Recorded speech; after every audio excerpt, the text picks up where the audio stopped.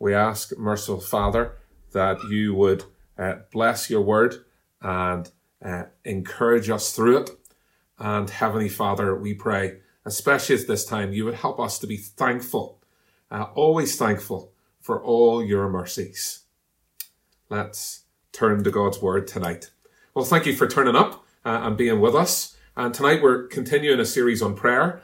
And we've seen one of the ways that we've been thinking about prayer has been through those letters ACTS. Adoration. Last week we're looking at confession. Tonight we're looking at thanksgiving. And next week George is going to be looking at supplication. That's humbly asking God things. And last week we saw that confession leads to thanksgiving. Saying sorry for our sins leads to thinking of how great a salvation we have. What Christ has done for us in his death on the cross. It leads us, it should bring us with a heart of thankfulness. And tonight we're looking at a passage that was actually in my Lent readings. Luke chapter 17 verses 11 to 19. If you've been following Sinclair Ferguson's little book, To Seek and to Save, you've read this passage on Tuesday. And he says that contacting leprosy meant immediate isolation from social life. It meant that, like me, who has a chest infection, you're isolated, but so much more. The only way to protect the community, we know what Sinclair means, don't we? Cut off from family, friends and colleagues. Sinclair says that the only society available to the lepers were other lepers. And this little leprous band of 10 probably heard from others that Jesus had healed leprosy. And so they shout over the gap, Jesus, Master, have mercy on us, have pity on us. Sinclair points out that if you read Luke's Gospel, that mercy is an important theme. You can see it in chapter 1, verse 50, verse 54, verse 58, verse 72, and verse 78 of chapter 1. It features again and again, and it's a part of the punchline in the parable of the Good Samaritan. He's the one who showed, chapter 10, verse 37, mercy. Somehow these lepers have heard Jesus, unlike the Pharisees that Jesus tells them to go to speak to, he's the one that's merciful. And he is. In our passage, we'll see that Jesus heals all 10 lepers, but only one comes back to thank him. And when I think about praying, I would say I do say thank you to God. But often when I say thank you, it's just going through the motions of it. And after I've said thank you very quickly, I then go on with this big long list of needs of what I want from God. There are other times, though, when I'm reminded of what I'm really thankful for. I can remember, and I think I've told you this story before, as a student in the Church of Ireland Theological Institute, of not having much money. What made matters worse was that as I was going down to college, Lisa was made redundant from her teaching job. It was a worrying time for us. We tried to manage as best we could, but inevitably, when there's a little money coming in and bills are going out, you go into the red. Well, we prayed and we prayed for the Lord to provide. And then that very Sunday, my student placement church gave me a cheque during the service. It was a cheque with a note saying in it that the Select Vestry felt God saying to them that they should give me some support. Their cheque was exactly the amount to bring our bank balance back into the black. And you may have a similar story. I'd love to hear it. And you might like me say thank you to God before you give your list of needs. Or maybe, like me as well, you only thank him when your prayers are answered. Or only when you see amazing things happen. You know, we often don't take time to say thank you to God for the small things in life. You know, if anybody else did a fraction of what God has done for us, we'd be showering them with thanks. So tonight, let's look at thankfulness and what place it should take in our hearts. What thankfulness means to God and how we practically are a thankful people. So let's look at the why. Why should saying thank you be part of our prayers? Well, let's ask the question like this. Who is it that genuinely says thank you to God? Does everyone you know? As you walk about your streets, or maybe not, or but even listen to the TV, does everybody say thank you to God? Does the average person on the street before we were under lockdown say thank you to God? No. Most people won't. Sadly, they don't believe in him. They don't know him, and therefore they don't think there's anything to say thank you for. Others do know God exists, but as Paul says in Romans 1, even with this knowledge, they neither glorify him nor give him thanks. But we as Christians are called to give thanks to God. We recognize that God exists, that he's good, that he's acting in our world and in our lives, and so we should be thankful. And giving thanks is a fundamental part of Christianity. And it's the only response we can offer to God for all that he has done for us, for creating for us, for providing for us, for giving us his only son to die in our place. But there's another reason why we should give thanks to God, and that's because God cares about thanks. He notices gratitude, and he notices ingratitude. Let's look at our passage this evening. These 10 lepers have heard about Jesus. They're in a desperate situation. They need him to heal them. And they ask him to heal them. Now, that's all good. And then when only one of the 10 lepers comes back to Jesus, what's Jesus' response? Look at verse 17. Jesus asks, "Were not all 10 cleansed? Where are the other 9?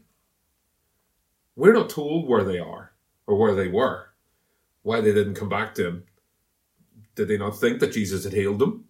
Were they too busy with their restored lives to go back, or did they just forget how it happened? We're not told. But the point is that Jesus noticed who gave thanks and who didn't. And we know from our own experience that that's not nice, is it? When we give somebody a present or do something for somebody, we want to do it today for our mothers, don't we? We want to say thank you for them. But when we don't, it's not nice. It's not something good. So we've looked at the why. Now let's look at the what. Well, do we say thank you to God? Or do we assume that he knows we are thankful? Well, we still bother to ask him for stuff. So we should still bother to say thank you. Philippians 4 verse 6 says, "Do not be anxious about anything, but in every situation by prayer and petition with thanksgiving, present your requests to God." Notice the with thanksgiving part there. R.T. Kendall has a little book called Thanking God. And he writes that one day he realized that it was better to physically speak out his thanksgiving to God, to actually not just pray it in his head, but to speak it out, because doing that reminded him all that God had done for him, and it showed him what he had never taken the time to thank God for. So from that moment on, he made his thanksgiving a priority in his life, and he spoke it out. You see, when we say thank you to God, it brings him glory. It brings him glory.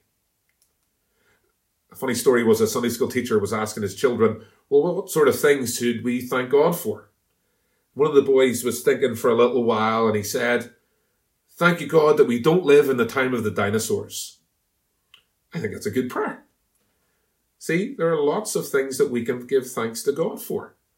Just spend some time thinking about them. Then voice them out to God. Let's think about some of the stuff.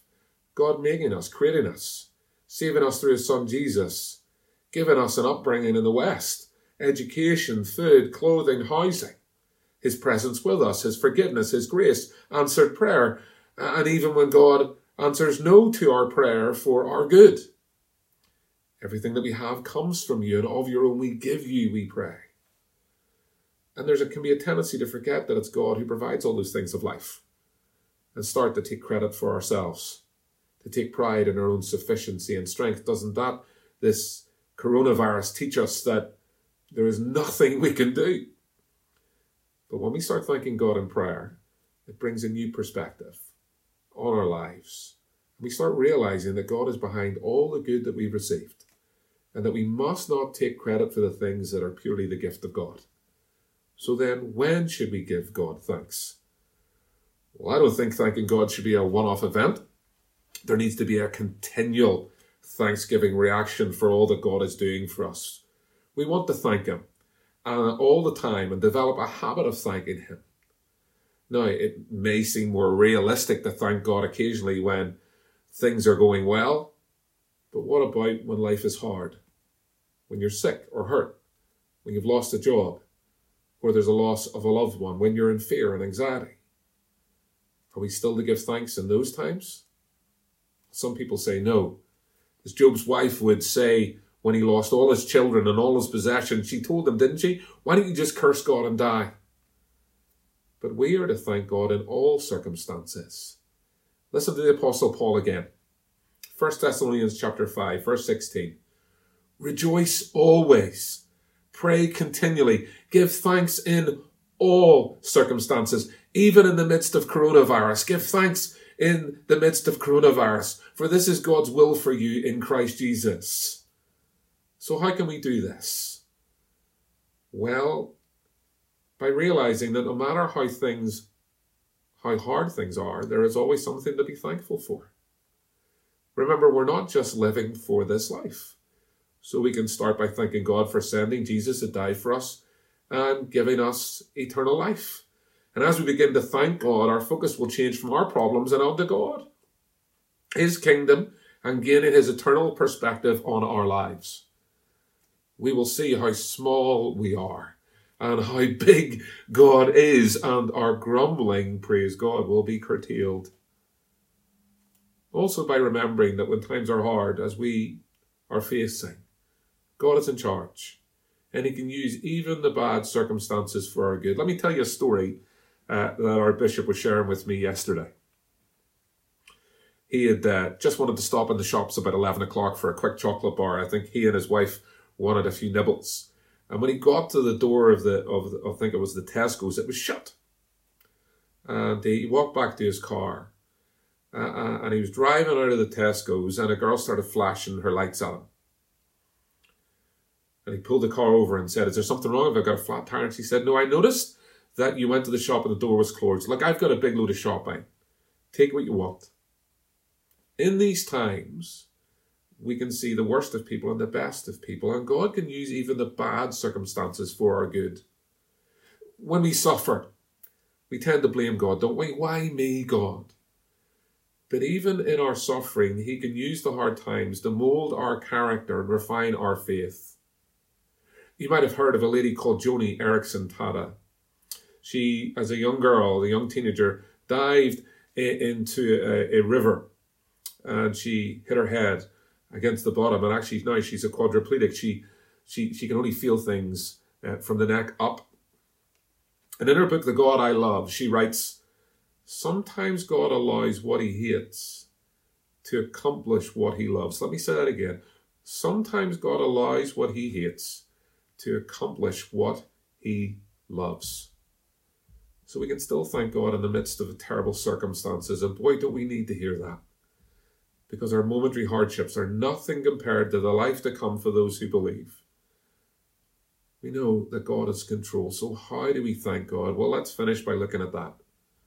How practically can we be thanking God and making that a regular part of our life? Well, I think there's a number of ways of doing this. At the most simplistic level, we need to be taught to thank God as we teach our children to say thank you to people. So when you're around young people, you kind of notice that they don't always come out with thank you, do they? When they receive a gift, maybe your auntie brings them a gift or something like that, and the grateful child might be so caught up with the excitement of getting the present that they don't say thank you, and so the parent has to give them a little whisper in their ear, say thank you to Auntie Mary there, please say thank you to Uncle John, please say thank you. They may not even realise that they're supposed to say thank you. It's the same when they go round a house to another house to play. They don't always say thank you for the host for having them, do they? It's down to the parents to have a quiet word in the ear. Say thank you. Say thank you for having me. See, saying thank you needs to be taught before it's a habit. But once we've started to be taught to say thank you, well, then the best time to say thank you to God is at the beginning of your prayer. If you're not a frequent prayer, or you don't feel confidence in praying to God, then use this prayer. Say, thank you, God, for Jesus. Thank you, God, for my life. Thank you, God, for the things that I have. Start your prayers by thanking God, and you'll find that the words come easily. trying to thank God for the things that mean a lot to you. Think of those things that you find important. There are loads of good things to choose from. The next level, the medium level we could call it, is all about remembering what God has done for us in our lives. Maybe we could write it down and then give thanks to God in prayer. It's so easy to forget things, isn't it? Especially at my age. You write it down when God does something in your life, and then you'll never forget it. You'll not only have a great list to thank God for, but it's also a great evangelistic tool. When someone asks you what difference God has ever made in your life, or what's God done in your life recently, you'll be able to tell them what God has done. So maybe write the things down, all the things you're thankful for. When God has answered prayer in a specific way, write it down and give thanks to God for how he answers prayer. Spend time thinking back about all the things God has done in your life. Write it down and then give thanks to God. And finally, in closing, the next level is to do with praise. If you're wanting more of God, then you'll see that thanking God will lead to praise of God and praising God for who he is. If you've got a Bible, turn in your Bible to Psalm 105. I'll give you a little second to do that. Just in the middle of your Bible, you'll hit the Psalms and then find a Psalm 105. And as we start reading that, the first 3 verses say this: Give praise to the Lord, proclaim his name, make known among the nations what he has done, sing to him, sing praise to him, tell of his wonderful acts, glory in his name, let the hearts of those who seek the Lord rejoice.